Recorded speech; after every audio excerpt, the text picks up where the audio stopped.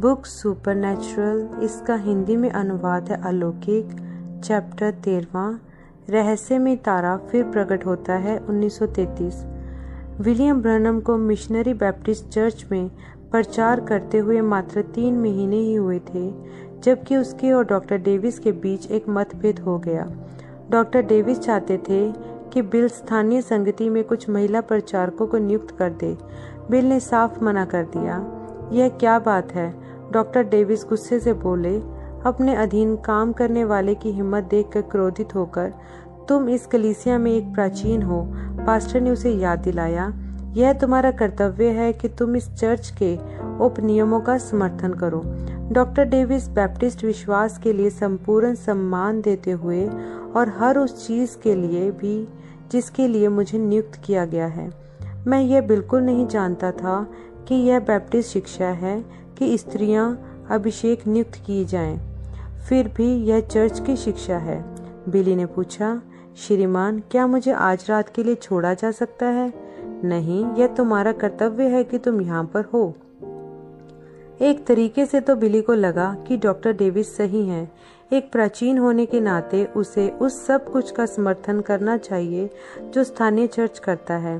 बिली को यह जमा देने वाला अनुभव हुआ कि वह किसी एक ऐसी चीज में फंसाया जा रहा है जिसके लिए उसका विवेक उस चीज को गलत बताता है। क्या आप कुछ सवालों के जवाब दे देंगे मुझे? कम से कम यह मैं कर सकता हूँ। क्या आप समझा सकते हैं कि पहली कुरिन्थियों 14 में पौलुस ने कहा था, तुम्हारी स्त्रियां कलीसिया की सभा में चुप रहें क्योंकि उन्हें बोलने की आज्ञा नहीं है। निश्चय ही डॉक्टर का व्यवहार आत्मविश्वास से भरकर फूला हुआ था। उन दिनों में सारी औरतें पीछे कोनों में बैठा करती थी, गपशप और हंसी मजाक करते हुए, और इसीलिए पौलुस ने कहा, उन्हें वह सब कुछ करने की छूट मत दो। देखा, बिली के लिए यह स्पष्टीकरण वचन के दूसरे हिस्से के साथ मेल खाता हुआ प्रतीत ना हुआ जिसे उसने पढ़ा था। पहली तीमुथियुस 2 भी मुझे समझाएं। बिली अपनी बाइबल के पन्ने पलटने लगा जब तक कि वह हिस्सा उसे मिल ना गया जहां पौलुस ने कहा, मैं कहता हूँ कि स्त्री ना उपदेश करे और ना पुरुष पर आज्ञा चलाए, परंतु चुपचाप रहे, क्योंकि आदम पहले, उसके बाद हवा बनाई गई थी, और आदम बहकाया ना गया था, पर स्त्री बहकाने में आकर अपराधिनी हुई थी। तो भी बच्चे जन्ने के द्वारा उद्धार पाएगी यदि वे संयम सहित विश्वास, प्रेम और पवित्रता में दृढ़ बनी रहे। अब डॉक्टर डेविस, मैं यह नहीं कहता कि वह कुछ गलत ही करना चाहती थी, पर उसे तो असल में धोखा देकर उसे करवाया गया था। इसीलिए खुदा उसे एक प्रचारक नहीं बनाना चाहता है। डॉक्टर डेविस की त्योरियां चढ़ गई। क्या यह तुम्हारा व्यक्तिगत मत है? यह वचन का मत है मेरे नजरिए से। जवान, इसके लिए तो तुम्हारा लाइसेंस जब्त हो सकता है बैप्टिस्ट चर्च के द्वारा। बिली ने अपने पीछे वाली जेब से अपना बटुआ निकाला। मैं उनको इतनी परेशानी उठाने नहीं दूंगा और इसे ठीक अभी ही वापस दिए देता हूँ। यही सबसे अच्छा है कि इससे मेरा पीछा छूट जाए, क्योंकि अब यह मुझे दिखाई दे रहा है कि वह मुझ पर एक बोझ ही है। नहीं नहीं भाई बिली, इतनी जल्दी करने की क्या जरूरत है? इसके लिए मेल मिलाप के उस कमजोर से प्रयास के साथ मतभेद का अंत हो गया, क्योंकि कोई भी अपनी स्थिति से पीछे हटने को तैयार नहीं था। उन दोनों की सहमति इसी बात में हुई कि बिली अपने रास्ते पर अलग चला जाए और प्रभु के लिए अपना काम अलग करे। एक पुख्ता हाथ मिलाप ने उनके निर्णय को पक्का कर दिया और दोनों मनुष्य दोस्तों की तरह अलग हो गए। सपनों और उत्साह से उमड़ते हुए बिली ने जेफरसनविल में एक पुराना मैसोनिक हॉल किराए पर ले लिया और रविवार की सभाएं करने लगा। पहले रविवार को मुट्ठी भर लोग ही वहां पर इकट्ठा हो गए थे उसे प्रचार करते हुए सुनने को, लेकिन वहां से उसकी कलीसिया बढ़ने लगी, हर हफ्ते 1 या 2 प्राणों की दर पर। बिली लगातार अपने विश्वास को बांटता रहा, उन नए चेहरों के आगे गवाही देकर जिनसे उसकी मुलाकात होती थी अपने काम के दौरान, और उन पुराने चेहरों के साथ भी जिन्हें जीवन भर से जाना करता था, क्योंकि वह इतने सारे लोगों को चर्च आने का निमंत्रण देता रहता था। हमेशा ही इक्का दुक्का नए लोग रविवार को सभा में जुड़ते रहते थे। इन मेहमानों में से कुछ ने मसीह को अपना उद्धारकर्ता ग्रहण कर लिया था और बिल की सभाओं में नियमित आने लगा था। थोड़ा थोड़ा करके उसकी संगति बढ़ने लगी।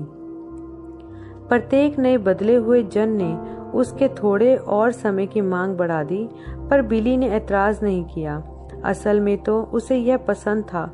इतने सारे तिरस्कार के वर्षों के बाद, लंबे अरसे के बाद उसे प्यार और स्वीकृति मिलने लगी थी। दोनों यीशु मसीह से और अपने लोगों के छोटे से झुंड से जो उसकी ओर अपने पास्टर स्वरूप देखते थे। अंततः जीवन में उसने अपनी जगह पा ली थी। उसके जिंदा रहने का उद्देश्य और उसका इरादा यह था कि स्वयं को मसीह के लिए संपूर्ण हृदय से दे दे, जिसे जेफरसनविल में एक खाली जगह लगाया इस योजना से कि 2 हफ्तों की बेदारी सभा की जाए। जिस दिन उनकी बेदारी सभा शुरू हुई, उससे पहले वाले रविवार को, जबकि वह रविवार के स्कूल के लिए तैयारी कर रहा था जो मैसोनिक हॉल में होनी थी, वह एक अवचेतना अवस्था में चला गया, उन सभी चीजों से बिल्कुल फर्क जो उससे पहले उसने अनुभव किया था।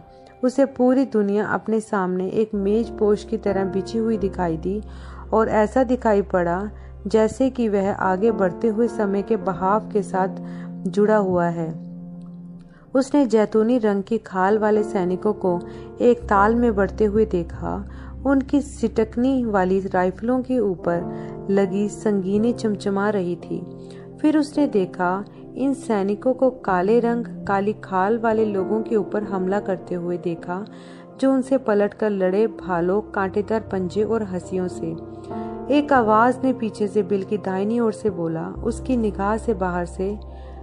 यह वही आवाज थी जिसने उससे उस चिनार के पेड़ में से बात की थी जब वह 7 वर्ष का था।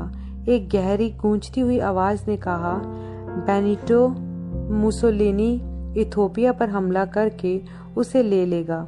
वह बेचारा गरीब देश उसके पैरों पर गिर पड़ेगा। इटली फिर दूसरे देशों पर भी चढ़ाई करने की चेष्टा करेगा, पर असफल हो जाएगा और स्वयं मुसोलिनी का अंत बड़े शर्मनाक ढंग से ही हो जाएगा। दृश्य बदल गया। बिल ने आदमियों की एक सेना देखी, हल्के हरे रंग की वर्दी वाले जो लड़ रहे थे गहरे स्लेटी रंग की वर्दी वाले सैनिकों के साथ।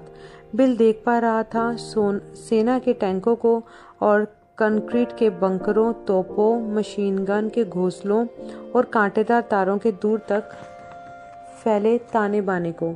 उसके पीछे की आवाज ने समझाया, जर्मनी से उठकर एक युवा ऑस्ट्रियाई मूल का आदमी एडोल्फ हिटलर दुनिया भर को एक युद्ध में घसीट लेगा। अमेरिका भी युद्ध में शामिल हो जाएगा और इस प्रक्रिया में फ्रैंकलिन रूजवेल्ट 4थी बार राष्ट्रपति चुन लिया जाएगा। जर्मनी स्वयं को एक विशालकाय कंक्रीट की दीवार के पीछे किला बंद कर लेगा और अमेरिका को प्राणों के रूप में एक भारी कीमत चुकानी पड़ेगी इस दीवार के पार पहुंच पाने को। परंतु जर्मनी हार जाएगा और हिटलर का एक रहस्यमयी अंत हो जाएगा। फिर से दृश्य बदल गया। उसने यूरोप को अपने सामने एक नक्शे के रूप में बिछ जाते हुए देखा और उसने राष्ट्रीय सीमाओं को बदलते और दोबारा नए राजनीतिक हिस्सों के रूप में बनते देखा।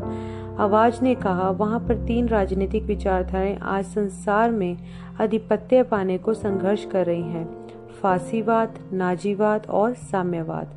पहले 2 का अंत हो जाएगा, परंतु साम्यवाद फल फूल जाएगा। रूस को ध्यान से देखते रहना जो उत्तर का राजा है। 4थी बार भी दृश्य बदल गया। यूरोप में युद्ध का रंग नीला होता चला गया और वह वापस इतिहास में धूमिल हो गया। उसकी जगह पर बिल ने तकनीक में जबरदस्त बढ़ोतरी होते देखी जो पूरी धरती में फैलती चली गई।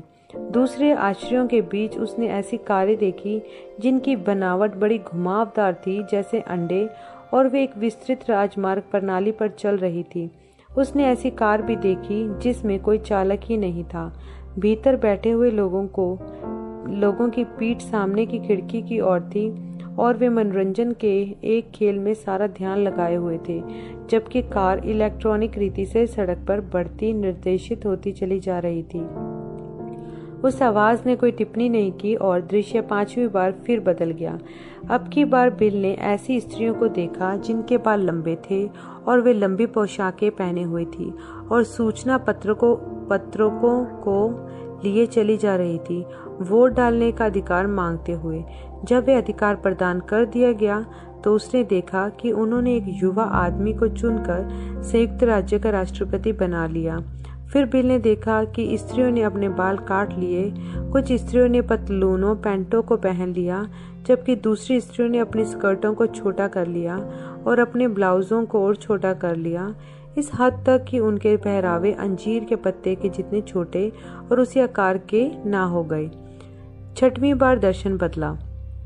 बिल देखता गया और संयुक्त राज्य में एक अति सुंदर स्त्री उठ खड़ी हुई, जिसने बड़े अच्छी तरह कपड़े पहने हुए थे, लेकिन उसकी रूपवान मुखाकृति के बावजूद उसके विषय में एक कठोरता थी जो उसके विवरण के विरोध में थी।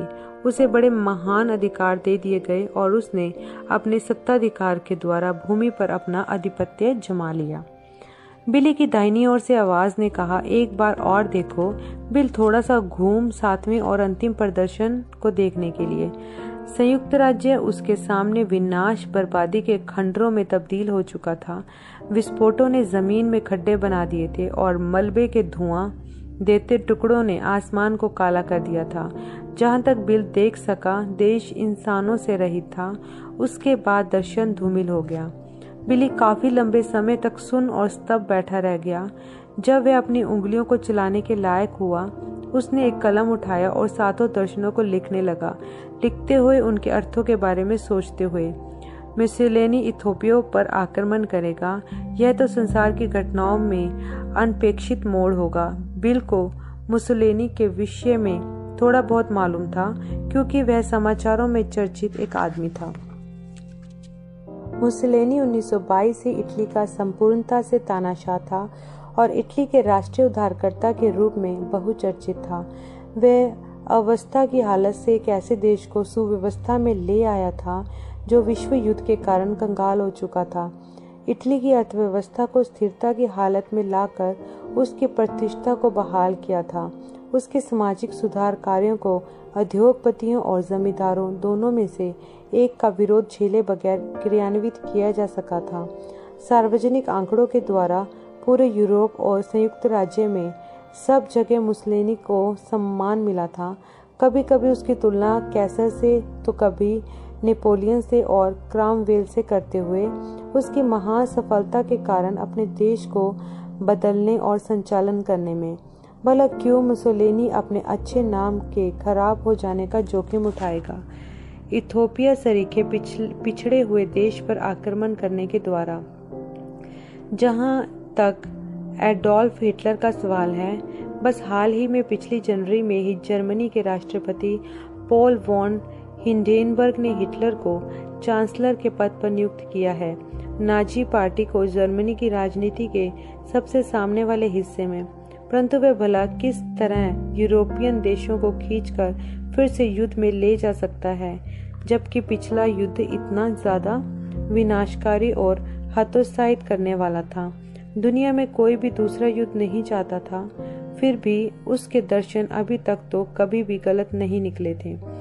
बिली को संसार की राजनीतिक ताकतें समझ में नहीं आती थी, परंतु समाचार पत्र तो वह पढ़ता ही था, सो इस बात के लिए जागरूक था। मुसोलिनी के फांसीवाद को एशिया में और लातीनी अमेरिका में समर्थन मिलता जा रहा था। फांसीवाद व्यक्ति विशेष की स्वतंत्रता के विचार का तिरस्कार करता था, यह विश्वास करते हुए कि इसके बजाय कि राज्य राष्ट्रीय जनजीवन को पूर्णतः नियंत्रित करे, और इस विचार का समर्थन करता है कि राज्य का नेतृत्व एक ऊर्जावान व्यक्तित्व के हाथ में हो जो सर्वोच्च आधिपत्य के साथ राज्य करे। बिल को हिटलर के नाजीवाद के विषय में लगभग कुछ भी नहीं मालूम था, जो कि हाल ही में कोई खास नहीं था समाचारों में। उसे रूस के साम्यवाद के बारे में कुछ पता था, कर्मचारियों के अधिकारों के विषय में उसकी सुनी हुई बातों और कम्युनिस्ट पार्टी के उच्च ओहदेदारों के द्वारा सख्ती से दम घोट चलाई जाने वाली केंद्रीय सरकार के साथ उन सारी शक्तियों में से जो उस समय पर यूरोप में संघर्षरत थी। साम्यवाद हावी हो जाएगा, इसकी संभावना तो सबसे कम मालूम पड़ती थी, लेकिन फिर से दर्शन इससे पहले भी कभी गलत साबित नहीं हुए थे और वे कारें जो उसने देखी थी, इतनी चिकनी और गोलाकार, कितनी फर्क वे दिखाई थी। 1933 में सड़क पर चलने वाले डिब्बे नुमा गाड़ियों से कौन कौन से चमत्कार रखे थे आगे। यदि विज्ञान और तकनीकी ऐसी बढ़िया मशीनों का आविष्कार कर सके तो, परंतु वे उपलब्धियां सब बराबर हो जाएंगी संसार में मूल्यों में भ्रष्टाचार के द्वारा। दर्शन में जिसके उदाहरण स्वरूप स्त्रियों के नैतिक पतन को दिखाया गया था, और उस कठोर दिल क्रूर सुंदरी के बारे में क्या जो किसी दिन अमेरिका में शासन करेगी। शायद स्त्रियों का एक राजनीतिक आंदोलन या एक आत्मिक आंदोलन। बिल ने कोष्टक में अलग करके लिखा, शायद कैथोलिक चर्च। और अंत में वहां पर थी वह भयानक बर्बादी। ऐसा लगता था कि अमेरिका के दिन तो गिन ही गए हैं। बिल ने भविष्यवाणी अपनी कलीसिया को पढ़कर सुना दी, साथ साथ अपनी टिप्पणियां देते हुए। जब वह यह समझा रहा था कि किस तरह यूरोप के तीनों वाद साम्यवाद के द्वारा निगल लिए जाएंगे, उसने लोगों को खड़ा करवा कई बार दोहरवा कर कहलवाया। रूस को ध्यान से देखते रहना, उत्तर के राजा को ध्यान से देखते रहना। सातवें और अंतिम दर्शन के विवरण देने के पश्चात उसने व्यक्तिगत मत भी जोड़ा। अब लोगों, प्रभु ने मुझे इस हिस्से के विषय में नहीं बताया है, यह मेरा अपना है, लेकिन इस बात का आकलन करते हुए कि संसार में सभी कुछ कितनी तेजी से चल रहा है, मैं अनुमान लगाता हूँ कि यह सब वर्ष 1977 तक घटित हो जाएगा। इन दर्शनों के द्वारा प्रेरित होकर बिल ने अपना दिल उड़ेल दिया प्रचार में। किराए के तंबू तले उसकी बेदारी सभाओं की पहली रात को, हालांकि उसे अभी भी अपने बाइबल के हिस्से को जोर से पढ़ने के लिए होप की जरूरत पड़ रही थी, यह उसके प्रचार सरमन से ध्यान को भटका नहीं रहा था, क्योंकि वह भीड़ को बड़े जोरदार ढंग से यीशु मसीह के बचाने वाले अनुग्रह को स्वीकारने की चुनौती दे रहा था।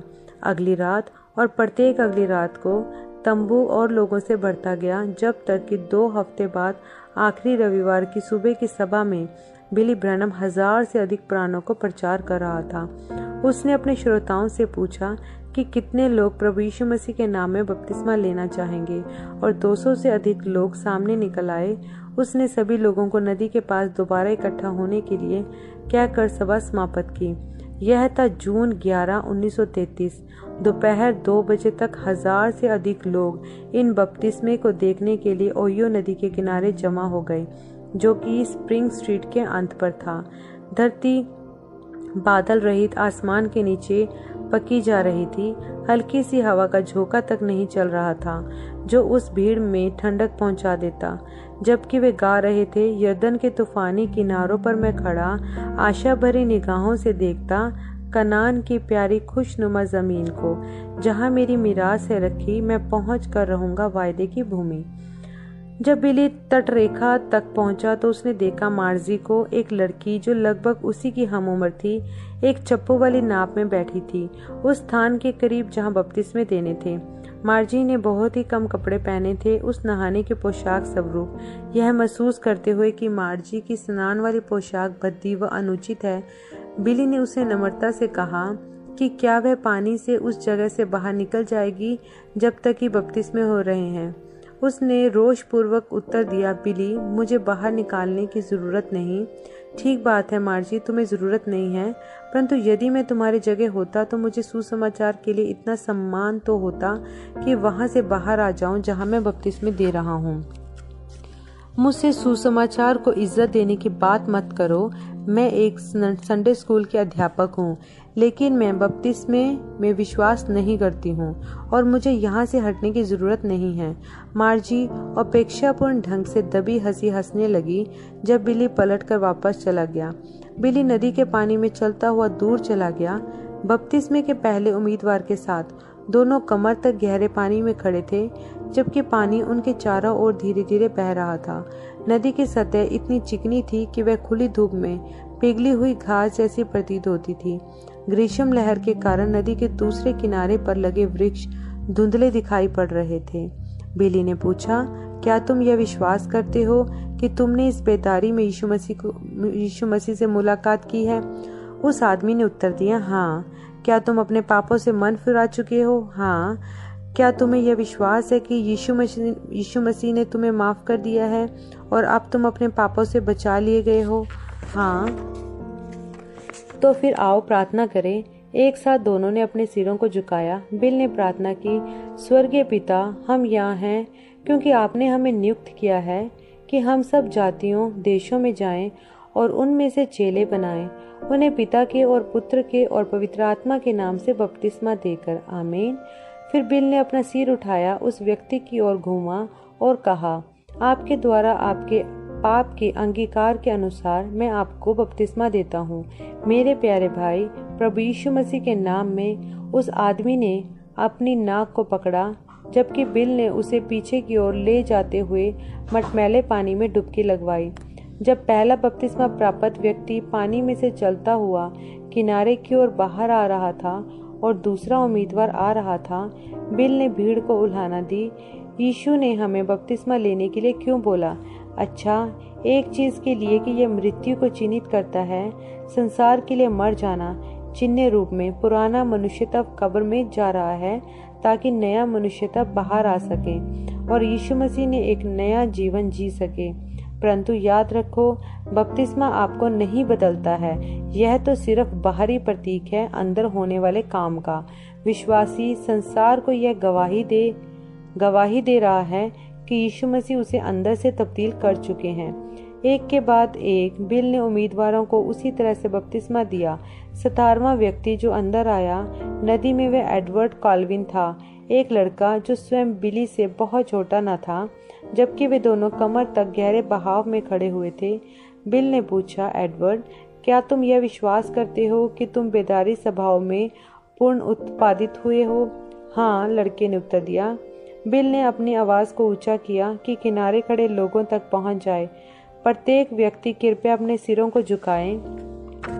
जब उन्होंने अनुकरण किया, बिल ने स्वयं अपनी आंखें बंद की, सिर झुकाया और ऊंची आवाज से प्रार्थना करने लगा, स्वर्गीय पिता। ठीक तभी उसे एक आवाज यह कहती हुई सुनाई पड़ी, ऊपर देखो। उसने अपनी आंखें खोली और एडवर्ड की ओर देखा, जो कि सब्र के साथ इंतजार कर रहा था कि सिर झुकाए और आंखें बंद किए जाएं।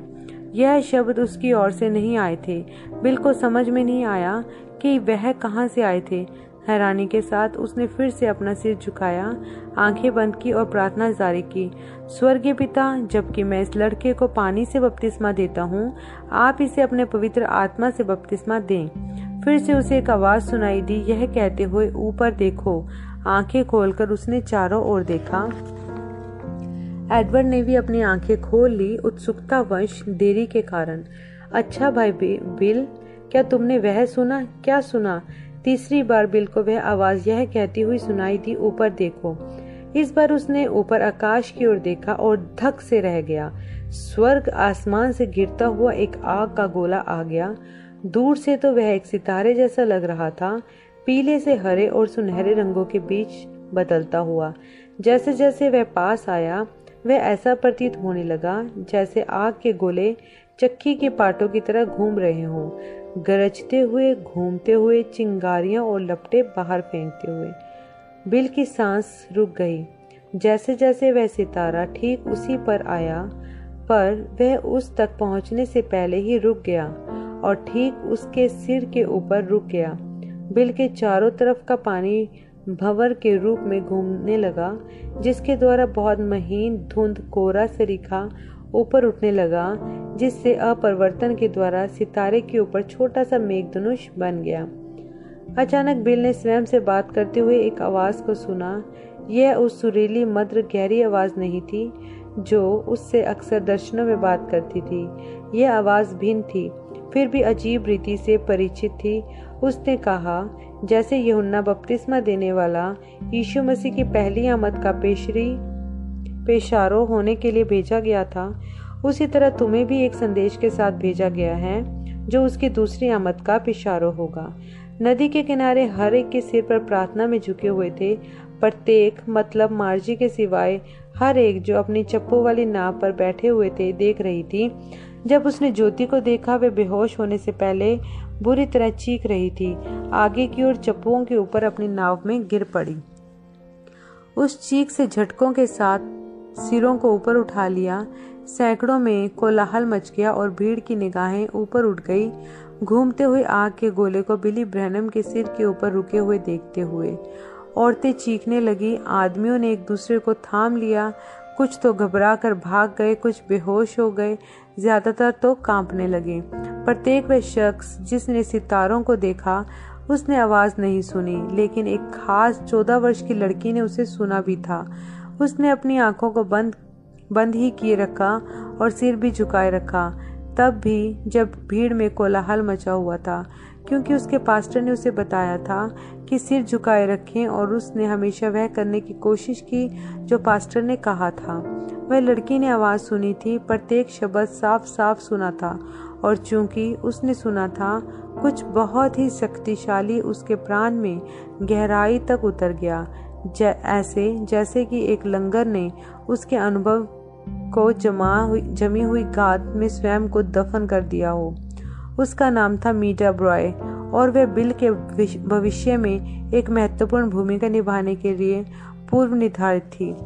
आग का गोला बिल के सिर के ऊपर 1 मिनट से कम समय तक बना रहा था, फिर वह वापस आसमान में तेजी से लौट गया जहां से आया था।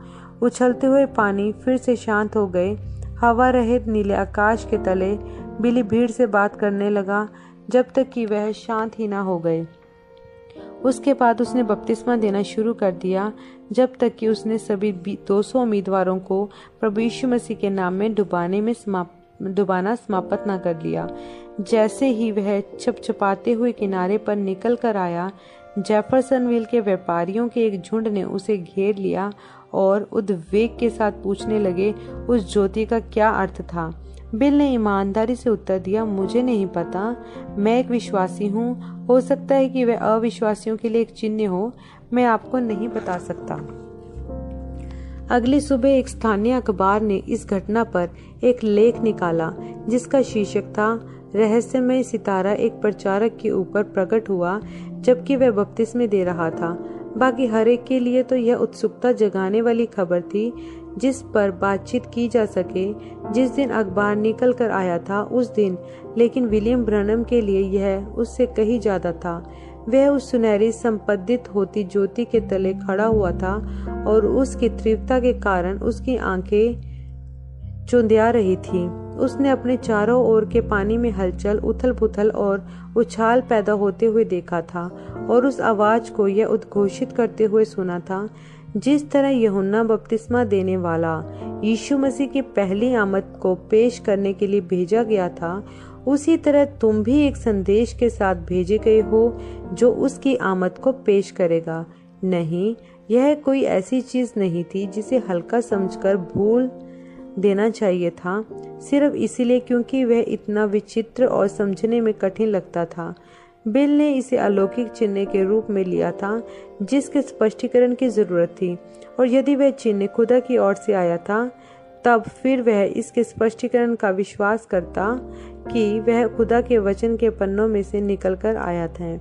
एक जुनून के साथ बिल ने अपनी बाइबल को पढ़ा, सुरागों की तलाश में। वह एक कॉपी और पेंसिल पास में रखता ताकि जो भी वचन का लेख लागू होता प्रतीत होवे उसे लिख ले। उसके आश्चर्यक्रम के लिए उसे कई सारे मिले। पहला हवाला जो उसे मिला जिसमें खुदा एक अलौकिक आग के रूप में प्रकट हुआ था, वह उत्पत्ति 15:17 में था, जहां खुदा ने अब्राहम के साथ एक वाचा बांधी थी। मूसा ने खुदा को खुद से एक जलती हुई झाड़ी में से बात करते हुए सुना था, जिसे एक अलौकिक आग ही होना था क्योंकि वह झाड़ी भस्म नहीं हुई थी। निर्गमन 3:2। मूसा ने फिर प्रभु को जब देखा तो एक ज्योति रोशनी के बादल में जिसने उसकी मदद की इजरायली बच्चों की अगुवाई करके मिस्र से बाहर निकल लाने में। आगे चलकर उसकी मुलाकात इसी ज्योति से हुई सीने पर्वत पर जब उसे 10 आज्ञाएं प्राप्त हुई थी। निर्गमन 14:19-20, 19:18-19। मूसा ने इसे कई बार और देखा था, उसे भी शामिल करते हुए जब उसने जंगल में मंदिर, आराधनालय, तंबू का समर्पण किया था, जिसके कारण वह यह लिखने को प्रेरित हुआ, क्योंकि प्रभु तेरा खुदा एक भस्म करने वाली आग है। लय व्यवस्था 9:24, व्यवस्था विवरण 4:24, सुलेमान ने उसे देखा था जब उसने पहले मंदिर का यरूशलेम समर्पण किया था। दूसरा इतिहास 7:1। सैमसन के पिता मनोहा ने उसे देखा था जब उसकी मुलाकात प्रभु के दूत से हुई थी। न्यायों 13:19-20। एलिया ने उसे करमल पर्वत की चोटी पर देखा था। 1 राजा 18:38। यहेजकेल ने उसे एक दर्शन में देखा था। यहेजकेल 1:4। दाऊद ने भजन 18 में उसका विवरण दिया है। शाऊल तारसी को मसीहों को सताने के लिए जाते समय दमिश्क की राह पर स्वर्ग से आई ज्योति ने अंधा कर पटका था। उसे तो उस ज्योति में से एक आवाज भी सुनाई दी थी, यह बोलती हुई, मैं यीशु हूँ जिसे तू सताता है।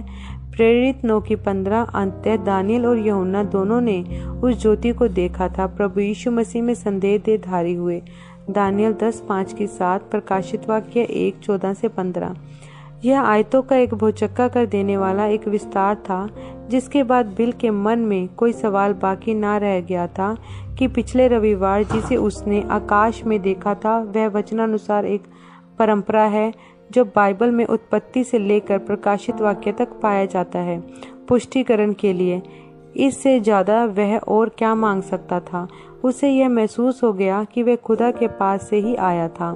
अगली बार बिल का ध्यान इस तथ्य पर गया कि वह नदी जो कि शीशे की तरह शांत सहज थी, वह अचानक से अस्थिर हो गई थी। उसके चारों ओर जब वह ज्योति प्रकट हुई थी, उसके समान एकमात्र चीज जो उसे बाइबल में मिली थी वह यूहन्ना 5:4 में थी। क्या यह संभव है कि वह ज्योति जो उसके ऊपर आई थी, उस नदी में वह वही दूत था जिसने बैतसैदा के कुंड के पानी में हलचल पैदा कर दी थी प्राचीन यरूशलेम में। उसने इस विचार को लंबे समय तक सोचा, परंतु इस पर आगे कुछ और उसे नहीं मिला जो इसे साबित करता या गलत ठहराता। सो उसने इसे एक सवाल के रूप में ही छोड़ दिया। तीसरा और सबसे सीधा सबूत प्रमाण इस चिन्ह के अर्थ के संबंध में जो मिला वह आवाज के द्वारा ही आया था। जैसे यूहन्ना बपतिस्मा देने वाला यीशु मसीह की पहली आमद को पेश करने के लिए भेजा गया था, बिल ने इन शब्दों पर एक कोण से मनन किया, यह समझने की चेष्टा में कि इसका अर्थ क्या है। उसने यूहन्ना बपतिस्मा देने वाले के जीवन का अध्ययन किया और इस बात से खास तौर पर आकर्षित हुआ था कि किस तरह से खुदा ने नबी यूहन्ना और नबी एलिया के बीच संबंध दिखाया था, और वह उसके आगे आगे चलेगा। एलिया की आत्मा और सामर्थ में एक स्वर्गदूत ने यूहन्ना के पिता से यह कहा था। लूका 21:13 में आगे चलकर यीशु ने यूहन्ना के विषय में कहा, यदि तुम ग्रहण कर सके, यह यूहन्ना ही एलिया है जिसको आना ही था। मत्ती 11:14। यहाँ पर बहुत कुछ था और बिल यह जानता था कि उसे लंबा समय लगेगा इसे और बेहतर समझ पाने के लिए। आखिरकार उसने दूसरी बात पर गौर किया जो आवाज ने बोला था, उसी तरह तुम एक संदेश के साथ भेजे गए हो जो उसकी दूसरी आमद को पेश करेगा। बिल मसीह की दूसरी आमद पर विश्वास करता था। डॉक्टर डेविस को इसके विषय में प्रचार करते हुए और नए नियम में से इसके विषय में पढ़ते हुए सुना था, लेकिन उसकी अपनी जिंदगी और सेवकाई का सभी युगों में सबसे अधिक महत्वपूर्ण घटना से क्या लेना देना है? क्या यह अलौकिक ज्योति जो नदी पर प्रकट हुई थी एक चिन्ह है? क्या यह किसी भी तरह मसीह की दूसरी आमद से जुड़ा हुआ था? क्या समय करीब आ रहा था? और उस आवाज का तात्पर्य क्या था जब उसने यह कहा था, तुम एक संदेश के साथ भेजे गए हो? एकमात्र संदेश जो उसके पास था वह यह कि बाइबल का विश्वास करो। ऐसे विचारों के कारण बिल को चक्कर आने लगे थे। यह तो एक ऐसे भेद के समान लग रहा था जो उसकी कल्पना से भी कहीं ज्यादा गहरा था। फिर भी उसे एक निश्चित उत्तेजना तो महसूस हो ही रही थी जो उन अपेक्षाओं के द्वारा पैदा हुई थी जो उसके प्राण में दहक रही थी।